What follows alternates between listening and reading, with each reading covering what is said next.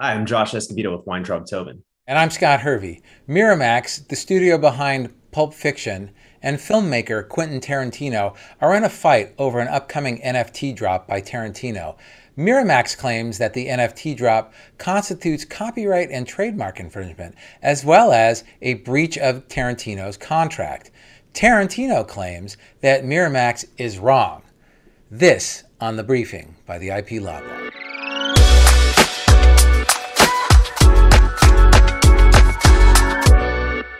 So Quentin Tarantino has put together an NFT collection that contains a number of really interesting things. So it will contain a scanned copy of various pages that reflect a particular scene from Quentin Tarantino's handwritten screenplay of Pulp Fiction, apparently containing misspellings and all the other expected grammatical errors that one might expect on a handwritten draft of a screenplay. Also included with each particular NFT is audio commentary from Quentin Tarantino on that particular scene.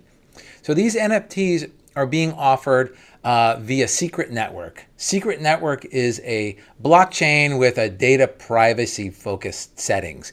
According to the website that is promoting the sale of these NFTs, the successful purchaser of any of the NFTs can choose between keeping all this content secret just for themselves, for sharing this content with other people, or for sharing the content with the entire world. Before we get into the facts of the case, let's talk a little bit about NFTs, what they are and what they're not. Sure. So the description of Tarantino's NFT drop is a bit confusing because it says the NFT contains things, and that's not really the case. NFT, which stands for non-fungible token, is a cryptographic code, often referred to as a hash, which may contain a link to an internet address or location, which will display content associated with the NFT. An NFT has a similar functionality to cryptocurrencies. However, unlike cryptocurrencies such as Bitcoin, NFTs are not mutually interchangeable. You can't exchange one FT for another. This is why they're called non-fungible tokens. The value to an NFT comes from the underlying asset associated with the specific token.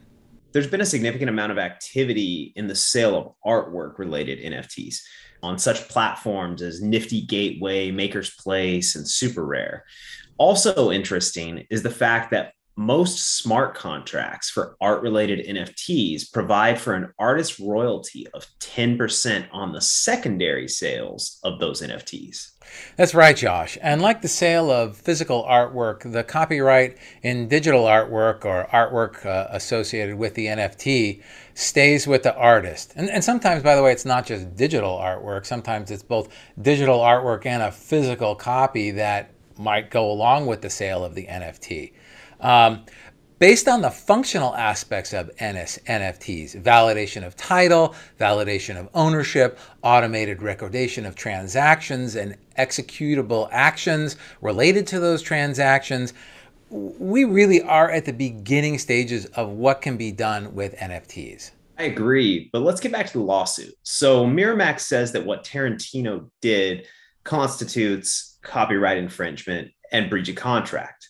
However, in his contract with Miramax, Tarantino reserved certain rights, including soundtrack album, music publishing, live performance, print publication, including without limitation screenplay publication, making of books, comic books, and novelization in audio and electronic formats as well, as applicable, interactive media, theatrical and television sequels and remake rights, and television series and spin-off rights.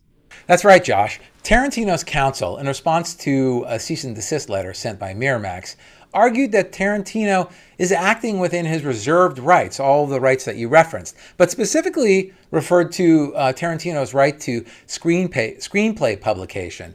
Miramax contends, though, that the NFT drop, which really would entail a single publication of each scene associated with each specific NFT, does not constitute print publication or screenplay publication. You know, in the end, this is really going to be a matter of contract interpretation. It's going to be up to the trier of fact to determine whether or not what Tarantino is doing falls within or outside of his reserved rights in the contract between Tarantino and Miramax. Right. And if Tarantino's position is correct and he has the right to publish these individual scenes, then it wouldn't constitute copyright infringement. That's right, Josh. And with regard to the trademark claim, you know, Tarantino has the right to refer to the screenplay by what it is. It's a screenplay for Pulp Fiction. He has the absolute right to use Pulp Fiction in describing the nature of the screenplay. That's pretty much, you know, textbook trademark fair use. Can you imagine if a independent garage that repaired Alfa Romeos was not allowed to say Alfa Romeo? How could you convey that you were an independent garage that fixed Alfa Romeos? That's why this type of use would be allowed. One interesting thing that we really need to think about here, and we're going to see this with other cases involving NFTs.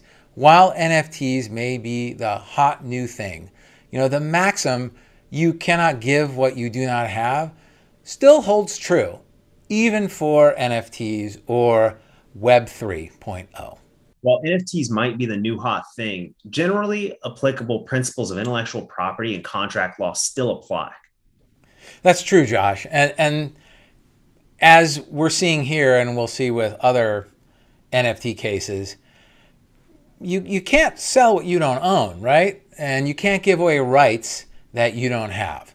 And that's applicable in the NFT world, just as it's applicable in the real world. It's very true, Scott, but we'll have to continue to monitor this situation and report back when we have new information. Thanks for sharing. Thank you, Josh. Thanks for tuning into this installment of The Briefing by the IP Law Blog. Don't forget to subscribe to our podcast and YouTube channel. And if you're interested in additional content, visit our website at theiplawblog.com. Thank you.